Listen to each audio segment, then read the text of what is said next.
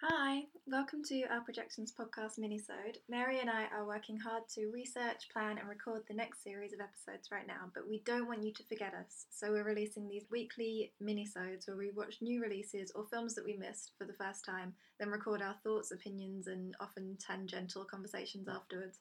Thank you for listening to us, and remember to follow us on Facebook, Twitter and Instagram, rate and review us and generally show us you care. Bye! Hi Mary. Hi, Sarah. How was your viewing of The House That Jack Built, Lars von Trier's new film? Well, I really enjoyed it. I've been anticipating this film now for a couple of years. Mm-hmm. For a couple of years? Have you known about it that long? Yeah. Actually, I feel like I have as well. Yeah. And I should say for the audience that we had to go and see this film separately, which was very upsetting for us because we don't like to be separated and because we thought we were going to go and see it together. That's right. So it was like doubly disappointing. But we got over it. Yeah, it was an interesting screening, really, because on the one hand, I wouldn't say this is my favorite film by Lars von Trier. Me neither. I'm a big fan of his, and so I was anticipating it. I was really excited, and I do love it. Mm-hmm. I'm really excited about this film. I'm mainly thrilled that someone is making a film like this right now. Mm-hmm.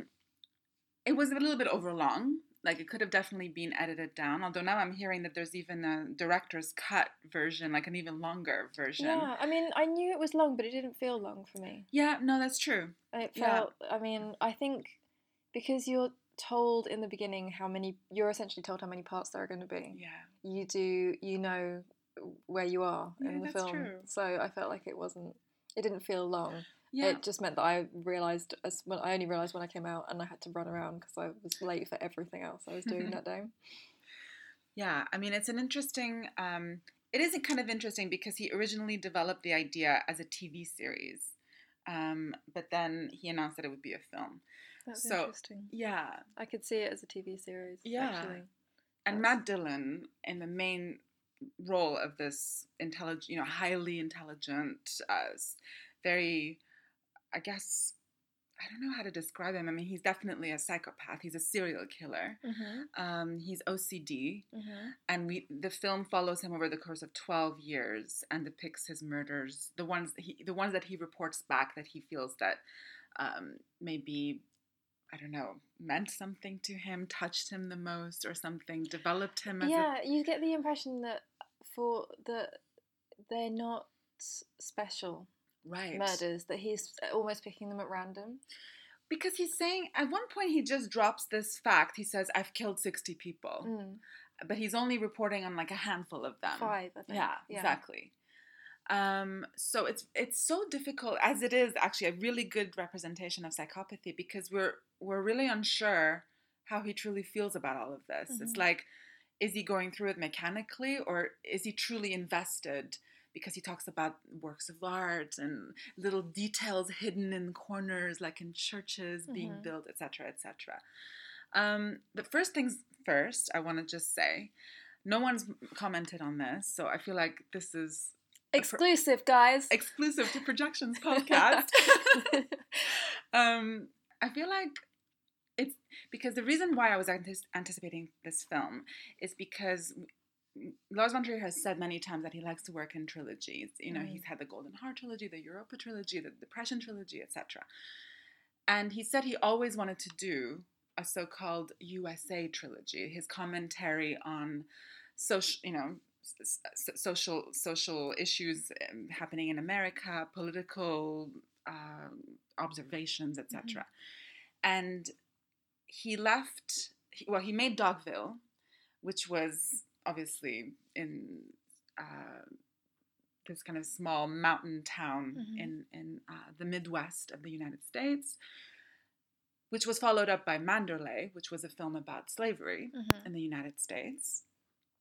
And then after Manderley, he always said that he would conclude that trilogy about a serial killer in Washington, D.C. Oh my goodness. Right? Yeah. This film is not set in Washington, D.C. It's set in Washington State. Okay. He always said that he would call the film about the serial killer Washington, which he hasn't now. There's absolutely no... I mean, to be fair, I don't know for sure. This is just speculation. I'm not saying that this absolutely is the conclusion to the USA trilogy, but there's just too many things that are similar. Like, it is about a serial killer, and he said that it was going to be, you know, the third installment of the trilogy would be about a serial killer. So I feel like I'm on, you know, reasonable ground here to make that assumption. And so that makes me then think, what does this film have in common with Dogville and Manderley? What does it have in common? You know, and I just, because Dogville is so much about, I think, the hypocrisies of civilization. It's very much running alongside, for me, psychoanalytically, very close to Freud's book, Civilization and Its Discontents, about how we form communities, we come together, and on the surface, it's all for, you know, it's purported to be for the greater good. We eliminate loneliness and isolation. We create harmony and balance, etc. But actually, what ends up happening is that a lot of groups are created for illegitimate purposes, and it actually creates neuroses in people, and people feel like there's pressure on them and they have to live up to certain standards, or they've been betrayed, or they feel anxiety in the group for whatever reason. And so Dogville is good at exposing the hypocrisies of society. Manderley is really a piece about absolute injustice, of you know, using slavery as an example, as a case study, to look at power imbalance and absolute, you know, atrocities being committed against human beings. So it's much more extreme in the sense of the power imbalance. And now we're here looking at clearly a psychopath. Again, brilliantly depicted by Matt Dillon. I mean, he's so convincing. He was incredible in it. He's a great performer. Taking all of that time off to do God knows what seems to have done him good. He's brilliant. He really is. But convincingly awful and unlikable. And I find myself quite angry with him. So he was fantastic. He was fantastic, and I think that's the measure of a successful performance, because he's playing someone completely repulsive. We're not meant to sympathize with him. He's not an anti-hero. He's a despicable human being in the film. And so that's why some of the reviews that came out, because of course the film was screened out of competition at the Cannes Film Festival this year, marking Lars's return to the festival after he'd been banned in 2011. And there was obviously a lot of love for him in the screening room. He got a standing ovation before and after the screening. But apparently around 100 people walked out. And some of those were film writers or critics. And a lot of people said that he is glorifying violence and that he's celebrating attacks on women, which to me is preposterous, because why would we expect to identify with the moral compass of a serial killer? We wouldn't. Well, it's such an exhausting reaction. We seem to talk about this every time there's a violent film, and I mean, I found myself repulsed by the film. And not actually. I will say, the amount of fuss people have made about the violence in this film, you don't actually see anything really. No. It's not that bad. It's not. It's really quite tame. It's not disgusting. It's pretty negligible. Yeah, there's really not very much in it. But I found some of the things he said like very harmful and painful, and it took me a minute or two to place my outrage correctly. And I think that's a normal and common reaction, and something that directors probably want. Absolutely. But it's exhausting to continuously have this argument that if characters in a film are in some way politically incorrect or in some way horrible people, then that is the message of the film. Yeah, that's preposterous. Insane. It is. I just don't know how to continue to have that conversation. Yeah, it's frankly, it's draining because it takes away from more meaningful analyses that we could be having about a film, and yet we're stuck in this very sophomoric, pedestrian lane where we're seeming to, we're trying to be perceived to be saying the right things about films. Yeah, and that can actually work both ways. Oh, it can. Because in a little while, I'm going to tell you about my experience of the screening. and the people that I was watching it with. Oh God. And there's this reaction of outrage, this performance of outrage, Yeah. but there's also this performance of being super okay with it and in on the Right. joke, which is almost more revolting. Yeah, of course it is. And I will tell you really soon. Oh gosh. Okay, I look forward to hearing Okay. about this. But yeah, I mean, absolutely, I agree that as a cinephile and as a person who's interested in psychoanalysis, I would never feel comfortable with everybody accepting that merely depicting violence means that the filmmaker is endorsing it. That's absolutely incorrect. And now we're falling into a very dangerous territory where we're policing artists and we're trying to make them, put confines around their creativity. And I think that's really wrong. Artists are not politicians. They don't have and should never have the responsibility to carry messages for the good of society. They're expressing something to do with themselves, and they're using the artistic medium, and they should do whatever they want. I truly believe that, and I say it as a psychoanalyst, as an anarchist. Yeah, of course. I mean, obviously we have, once you do whatever you want, you accept criticism. Absolutely, and Lars von Trier as a public figure. He should also be prepared to get the criticism that will be leveled at him, and that's okay. That's absolutely okay. Just in terms of what the film, I have to do a little bit more thinking about the connections of, I'd really like to see it again. With this and the other two films, because I really feel like the more I think about it, the more it does start to feel like a final piece of that puzzle. That's really interesting. Because Lars von Trier has a serious phobia of traveling. He's never been to the United States. He's never been, he doesn't like to go on planes. And so due to his phobia, he's really looking at America and Americana and their culture through popular culture, having never been there. But he has this kind of preoccupation with how they are. And there's so many moments in this film, in The House That Jack Built, where the serial killer, initially he's very, he's hyper aware of himself. He's very self-conscious. The OCD sequences are fantastic in the film, where he's committed a murder. He's gone into the car and he keeps thinking, have I left traces of blood somewhere? Have I covered my tracks? When am I going to get found out? But then that OCD dissipates with every murder because he keeps getting away with it. And even when he taunts his victims and torments them and tells them, scream all you like, no one's going to come and rescue you, and that ends up being the case, we realize that it says the film really is some kind of commentary about, I don't know, is it the indifference? You think it's about Trump, don't you? I'm sorry, but just when you were saying, he just exposes all of his, worst sides. Exactly. And it's very Trumpian. And just manages to continue on and no one does anything, Exactly. just publicly sexually assaults people and he outdoes says himself. terrible things about everyone, uses this awful language and just gets away with it continuously. And takes delight. For him, it's just a game. He relishes on his his own kind of worst aspects of his character. He takes serious delight in that. And is it some kind of commentary about the indifference of society, witnessing horrific, brutal stuff?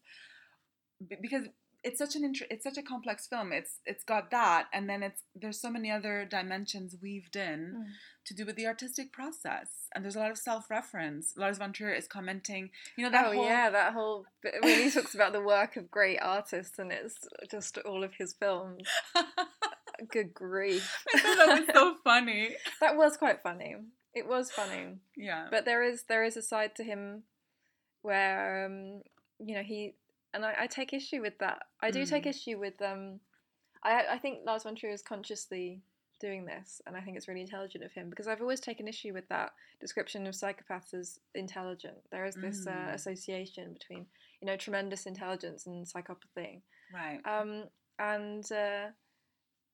He's not that intelligent. He's just kind of mansplaining. He's just talking. Oh, that's true. He? Yeah, that is true. He's just he knows his subjects, he knows his interests, and he talks about them loudly.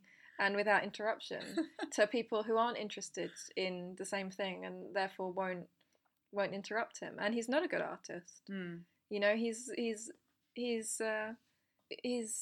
supposed to be building this house. He's supposed to be this architect, and he can't do it. He's a failure. Yeah. And that's the really interesting thing about it, that he's so superior. But and he calls himself Mr. Sophistication. Mr. Sophistication, that was the funniest thing for me.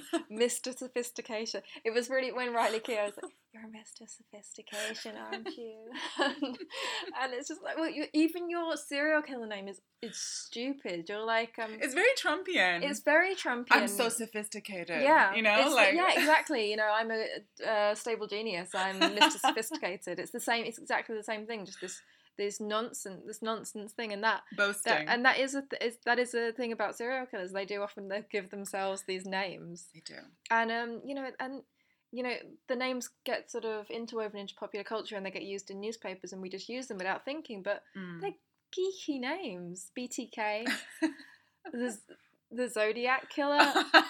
Like, you know, it's I actually have a film club called the Zodiac Film Club, but that's the thing. It's just actually when you think about a guy naming himself, exactly, it's so super geeky and so pathetic. It's not cool. It's really not cool. No. Oh, but yeah, and that's what I love about it. This idea, you know, and he says that he's, you know, I think he even says I'm very intelligent. You're not that intelligent. You just talk over people. It's true. He is a mansplainer for sure. 100%. That's 100% what he is, and I was really pleased with that kind of subtle depiction of a psychopath and their emptiness. You know, that they don't have really what they think they have. Their cold detachment. Yeah.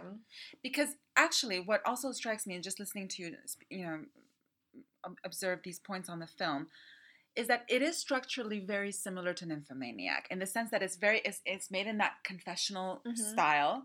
Very kind of Marquis de Sade-Justine, you know, someone looking back and confessing, you know, coming to terms with what they've done.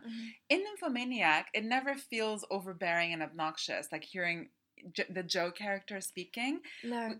I never feel like she's bragging or boasting. There's a lot of... It's very complex. And she's a very interesting character. Whereas with him, he's doing exactly the same thing. I know. And that's the thing that we have, you know, I've really got used to watching Lars von Trier films with female leads. Yeah, I know. And it is so, and the thing is that they're all just Lars von Trier. They are. But Lars von Trier is so much more attractive as a woman. I think so. And that should be the tagline of our episode. That's what we'll tweet. But I think you'll like that. Agree, you know, and he knows that, and you know, this is his. As much as this is, as I can agree, this is part of a trilogy. It's also very much a response to. I think that a lot of men are looking at themselves now in this particular time and climate, and maybe not liking what they see, but also maybe feeling angry that the way they are is suddenly not acceptable after years and years of being acceptable. And that's why there is this mixture. And I think it's a really brave film to make, because it is very much a film about his own flaws, and I think maybe what he puts actors through, actually, because it's not just female actors that have had a problem with like Paul Bettany. Had a horrible time. Though, like Jack, it is mainly women that have a hard time with Lars von Trier, and he makes men miserable too. It's a really interesting step to take your difficult qualities, because he's explored his depression and his sort of belligerence and his superiority. Because Jo in Nymphomaniac, Jo's a very superior character. Yeah, she stands up at her sex edits group and says, "I'm just better than all of you. I'm not like any of you." Yeah, that's true. And but it's pretty brave to finally put your bad qualities into a male character. Yeah, who's not going to be so sympathetic and put them out there. Exactly, and he's not an anti-hero. It's really difficult to pin down exactly what motivates him, because that final sequence is so. I really need to have a look at the entire film again, and study that final sequence, because it is so interesting.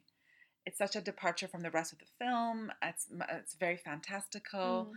It's definitely references to Dante's Inferno. Yes. And Bruno Ganz, who I adore, huge You do a fan. crush. Yes, I do. Yeah. Definitely. I could listen to his voice all day.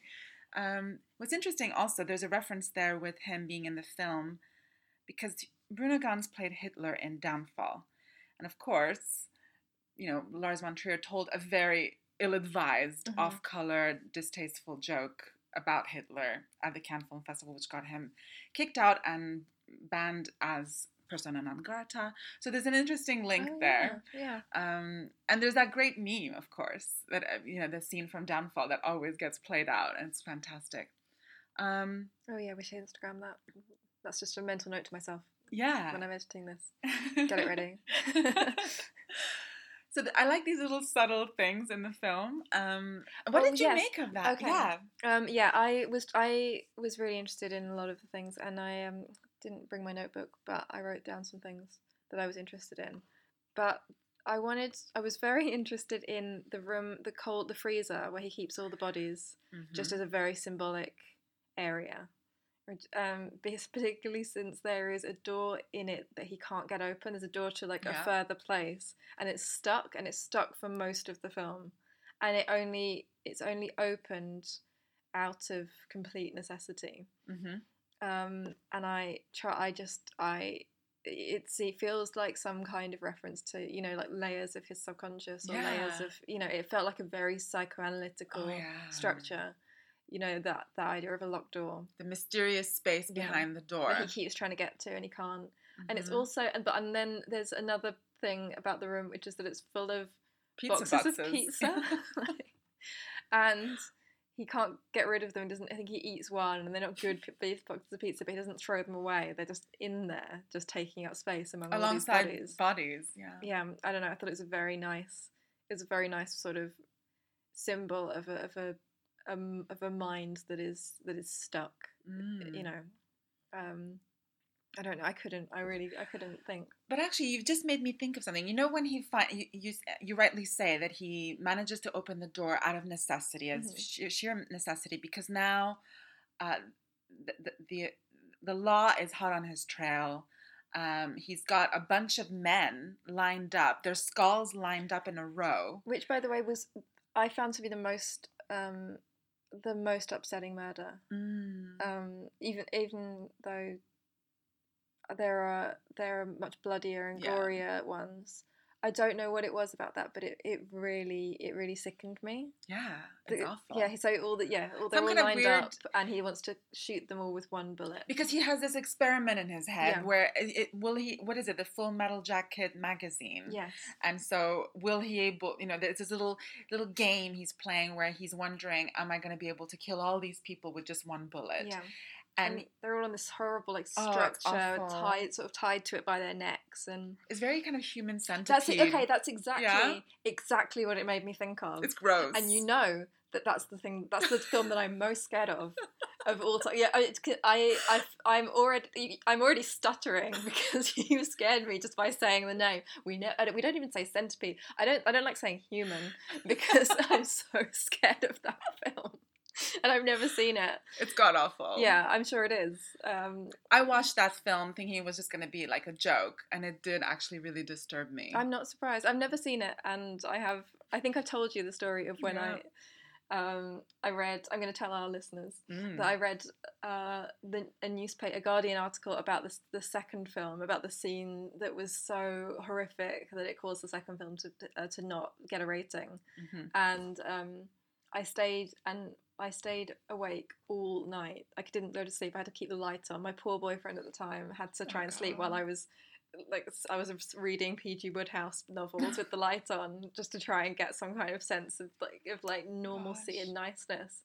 And then at work the next day, I couldn't eat. I kept gagging. I was just so upset. Yeah. And I think it just felt like it was sort of at a time when I was feeling really unsafe. I was living in a really unsafe place. I got followed home a lot. I was very, very aware of sexual violence.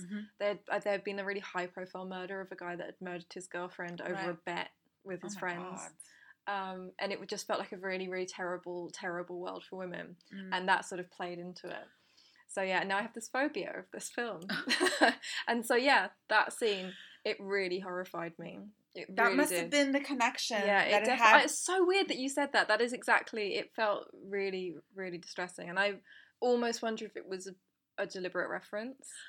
Because I I'm feel sure like it was. filmmakers all over the place. That film it's so disgusting and quite bad. You know, that guy's not. Tom Six is not. He's not a respected director. No, he's not. But other directors have heard about it. They like the notoriety, and they do reference it. There's a lot of references all over the place to that film. That film is very, very hyper referenced. Yeah. It has a huge following on the internet, and I don't know if it's some kind of favorite within the incel community or something. I don't know, but I think there's some link with that. Oh. So that even further, validates. That makes it so much more scary. Yeah, absolutely. Because, like, I can sit here and laugh about serial killers being, choosing geeky names for themselves and being pathetic and not being as clever as they think they are. And then there is a whole community of, there's a whole cultural movement behind that, like My Favorite Murder, like women doing, comedy podcasts about crime. But because...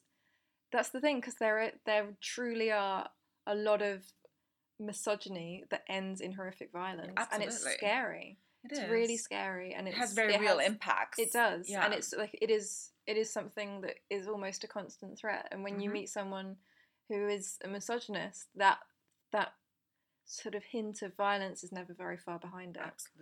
Absolutely. Which actually makes it possibly time for me to tell you about my experience during the screening. Yes, please do. Yeah. So I went to a strange, I think maybe programmers screening. Okay. So it wasn't a press screening. It seemed to be for people that would program it at their cinemas. It was by I think Curzon were hosting it. It was at Soho House. Yeah. It was actually very sparsely attended. It was maybe only 5 people. They were all guys. Okay. Really? You were the only woman there? I was the only woman there apart from one woman who was... I don't know who she was. And that's the thing. I'm sure that... hopefully none of these people listen to our podcast, but I'm sure they're all, in the industry. Yeah. She looked very polished and blonde. I like the look of her. And then just a load of guys. And it felt like a very strange... It's been a while since I've been in a room just full of dudes. Yeah. And they were in the film. They were very rowdy. They weren't quite quietly absorbing this film. They'd sort of come to see the film without just sort of. I feel like they'd come to this film just to come and see it. They didn't really want to watch it. What they wanted to do was laugh at every single line. Oh, come on. Every single one. The ones that just weren't so funny, ones that weren't jokes. Oh, come on. And it was this very, very, and it was all of them, every single person in the room, apart from me and the person that I was with, who was so like angry about it as well. Yeah, of course. I tried really hard to get absorbed in the film, but it was very irritating and very distracting, and it was this sort of conscious, I'm in on the joke, I think it's funny. But it got to this point where they were laughing at horrible things. Yeah. And the scene that is sort of the most upsetting is with him and Riley Keough's character, and who he calls Simple. Yeah. It's awful. Yeah. What's her actual name? It's like, I can't remember what her actual name was. So I think she's credited as Simple, which is very irritating. Awesome. She actually has a name and she says what it is. And he's just awful to her, and he's telling her that she's stupid, and everyone finds this very funny.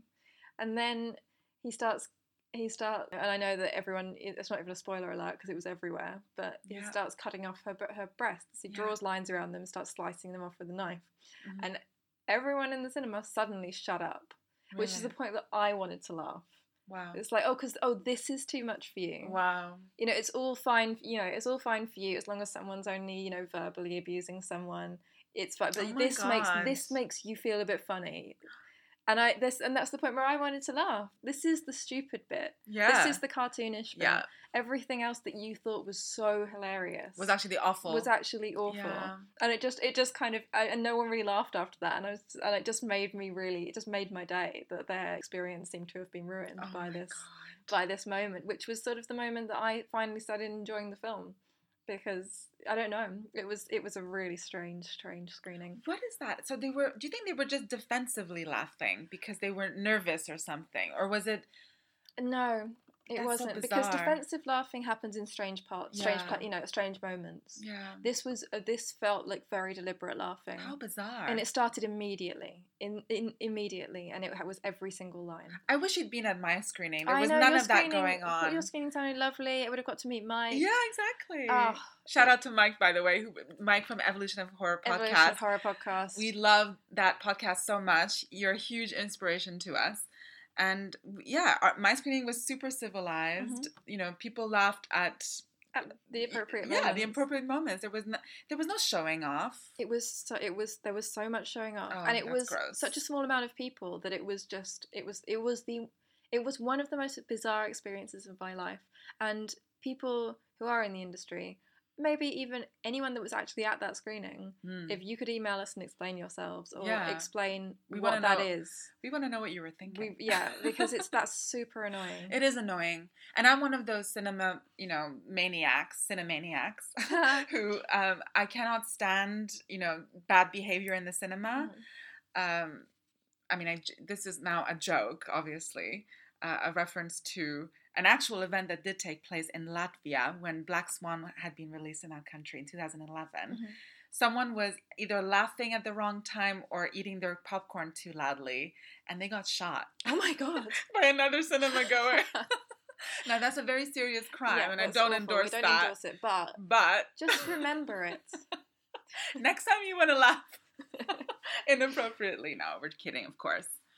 But I mean, no, I think that in a way, yeah, I can see how it would feel vindicating to actually hear people fall silent after a scene like that. It was very vindicating because that's the thing, and and me and you, we're both serious horror fans. Oh yeah.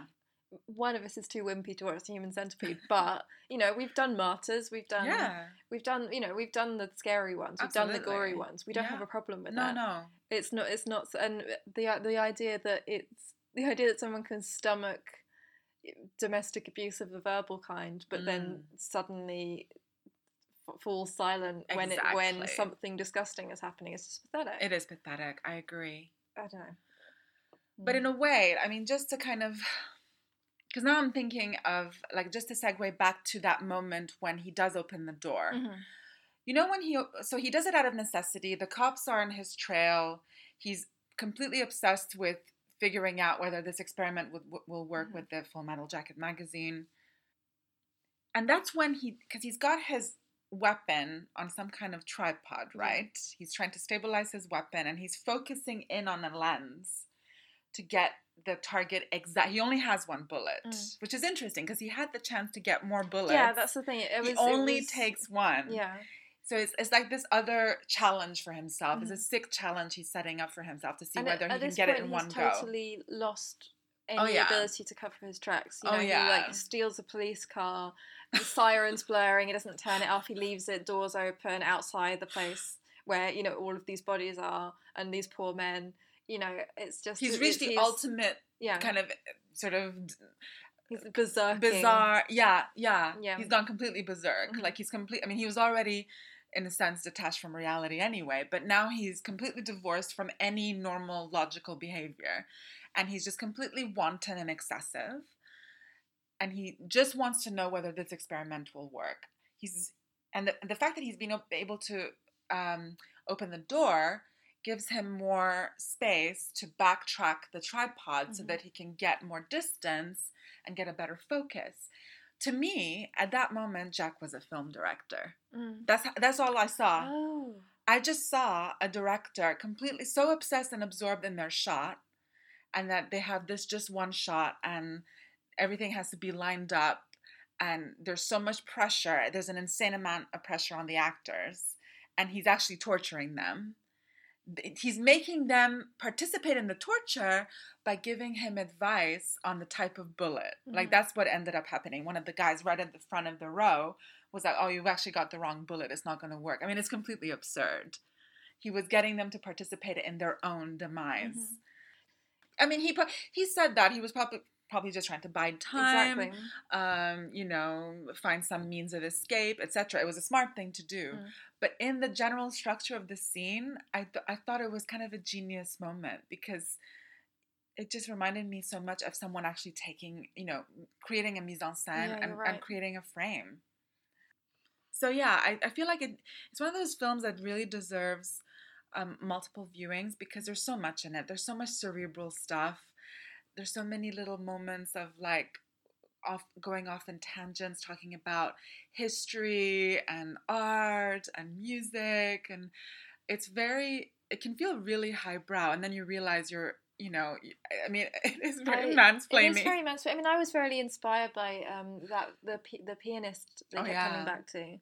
I've really felt there was that really injected the film with some humanity. Yeah. And it was very much this lovely thing that Lars von Trier does, where he shares his tastes and his obsessions with us, and that was great. Like I felt like Lars von Trier had sat down next to me and showed me a YouTube video of that guy. And that's a great way of putting it. And that was so lovely, and that's why we love him. That's why we love him. And we do love him. Yeah. We love you, Lars. Maybe maybe against our better judgments sometimes. Well, we love him as a film director. Yeah, we do. And we do kind of love him as a person, because everything he explains about his own, mental illnesses, we have a lot of sympathy for. Absolutely. And a lot of experience of.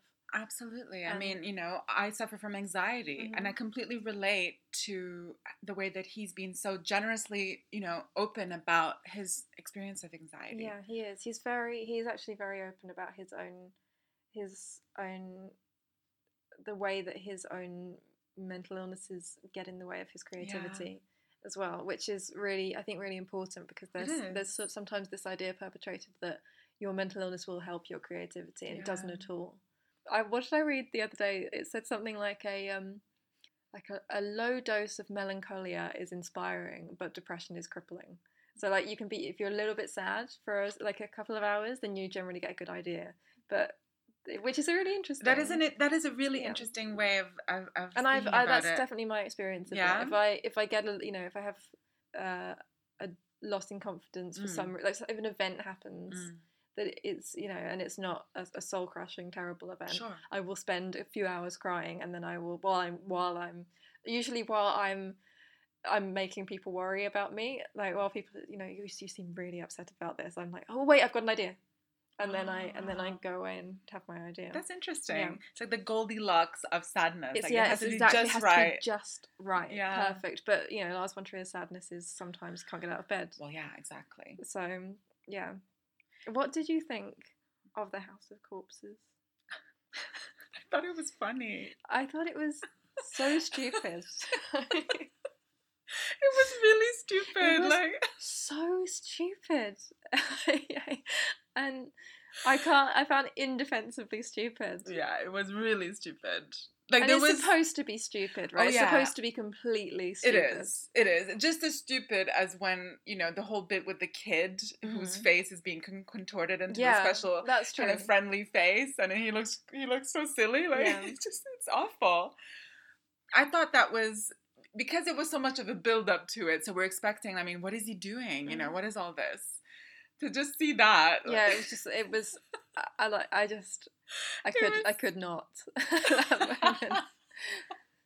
It's also a very unreliable narrator, isn't he? Yeah, absolutely. Because the victims are such caricatures. Yeah, of course. So, what did you make of Bowie's song "Fame" that you kept running through? Because, that was really. I thought of you, obviously. Yeah.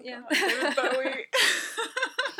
Because the thing is, I don't know how many people out there know this, but Lars von Trier is an insane, Bowie freak. Like, he loves David Bowie. He's completely obsessed, as am I. Mm-hmm. So we have that thing that links us, I think, forever. We'll always have Bowie, no matter what else happens.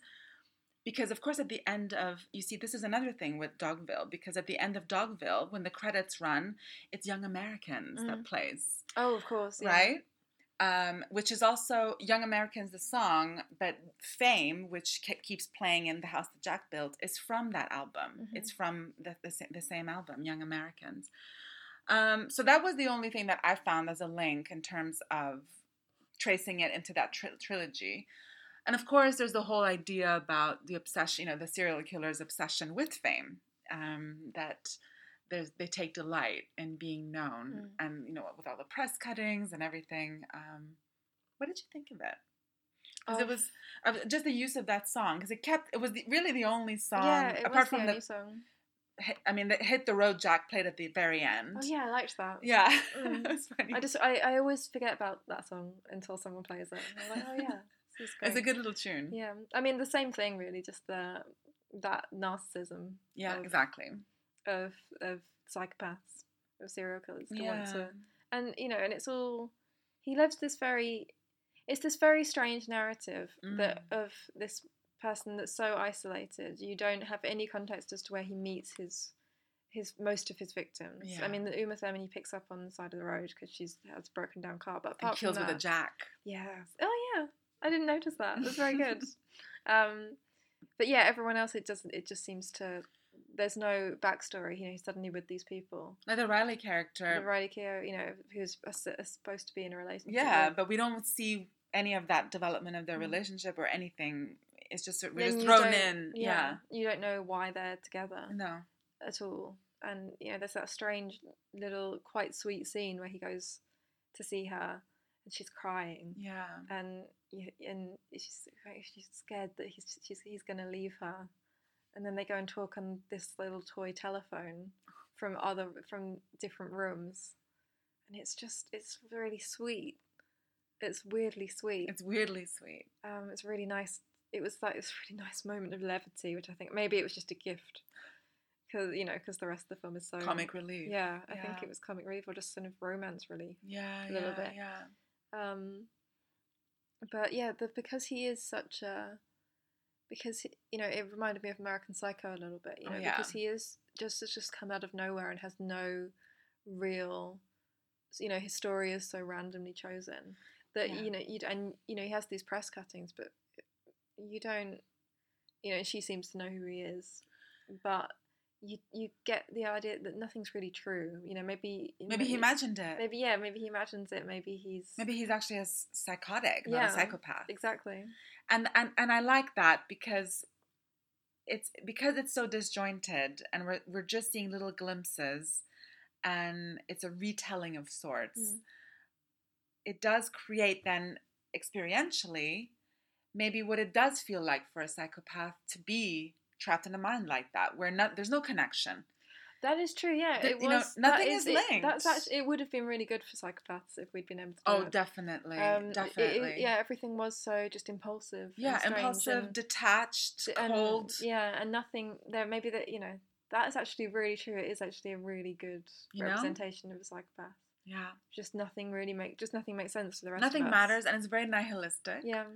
He's literally just collecting bodies. It's just the way he said, "I've killed 60 people." Just the way he said it, like he just mentioned it as if he didn't even care. Yeah.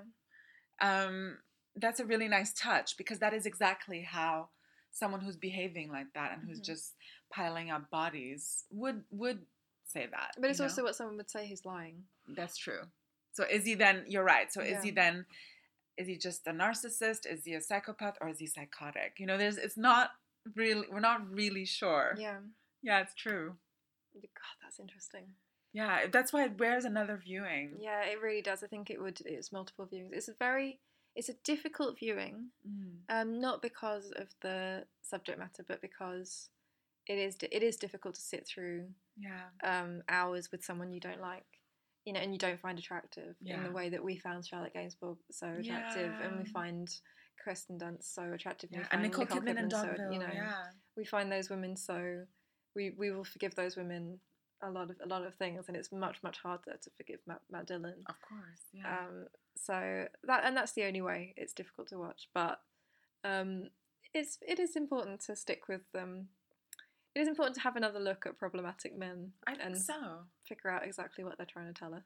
Yeah, I think even as infuriating as it is to kind of sit down and like really try and deconstruct what meaning might lie behind that, I think it's actually invaluable in shedding light on our own discourse, our own tastes, and just it's generally I think a healthy exercise when we're talking about a film auteur who has a wider repertoire of other works, and the way that those previous preoccupations manifest themselves now, in the development of that artist.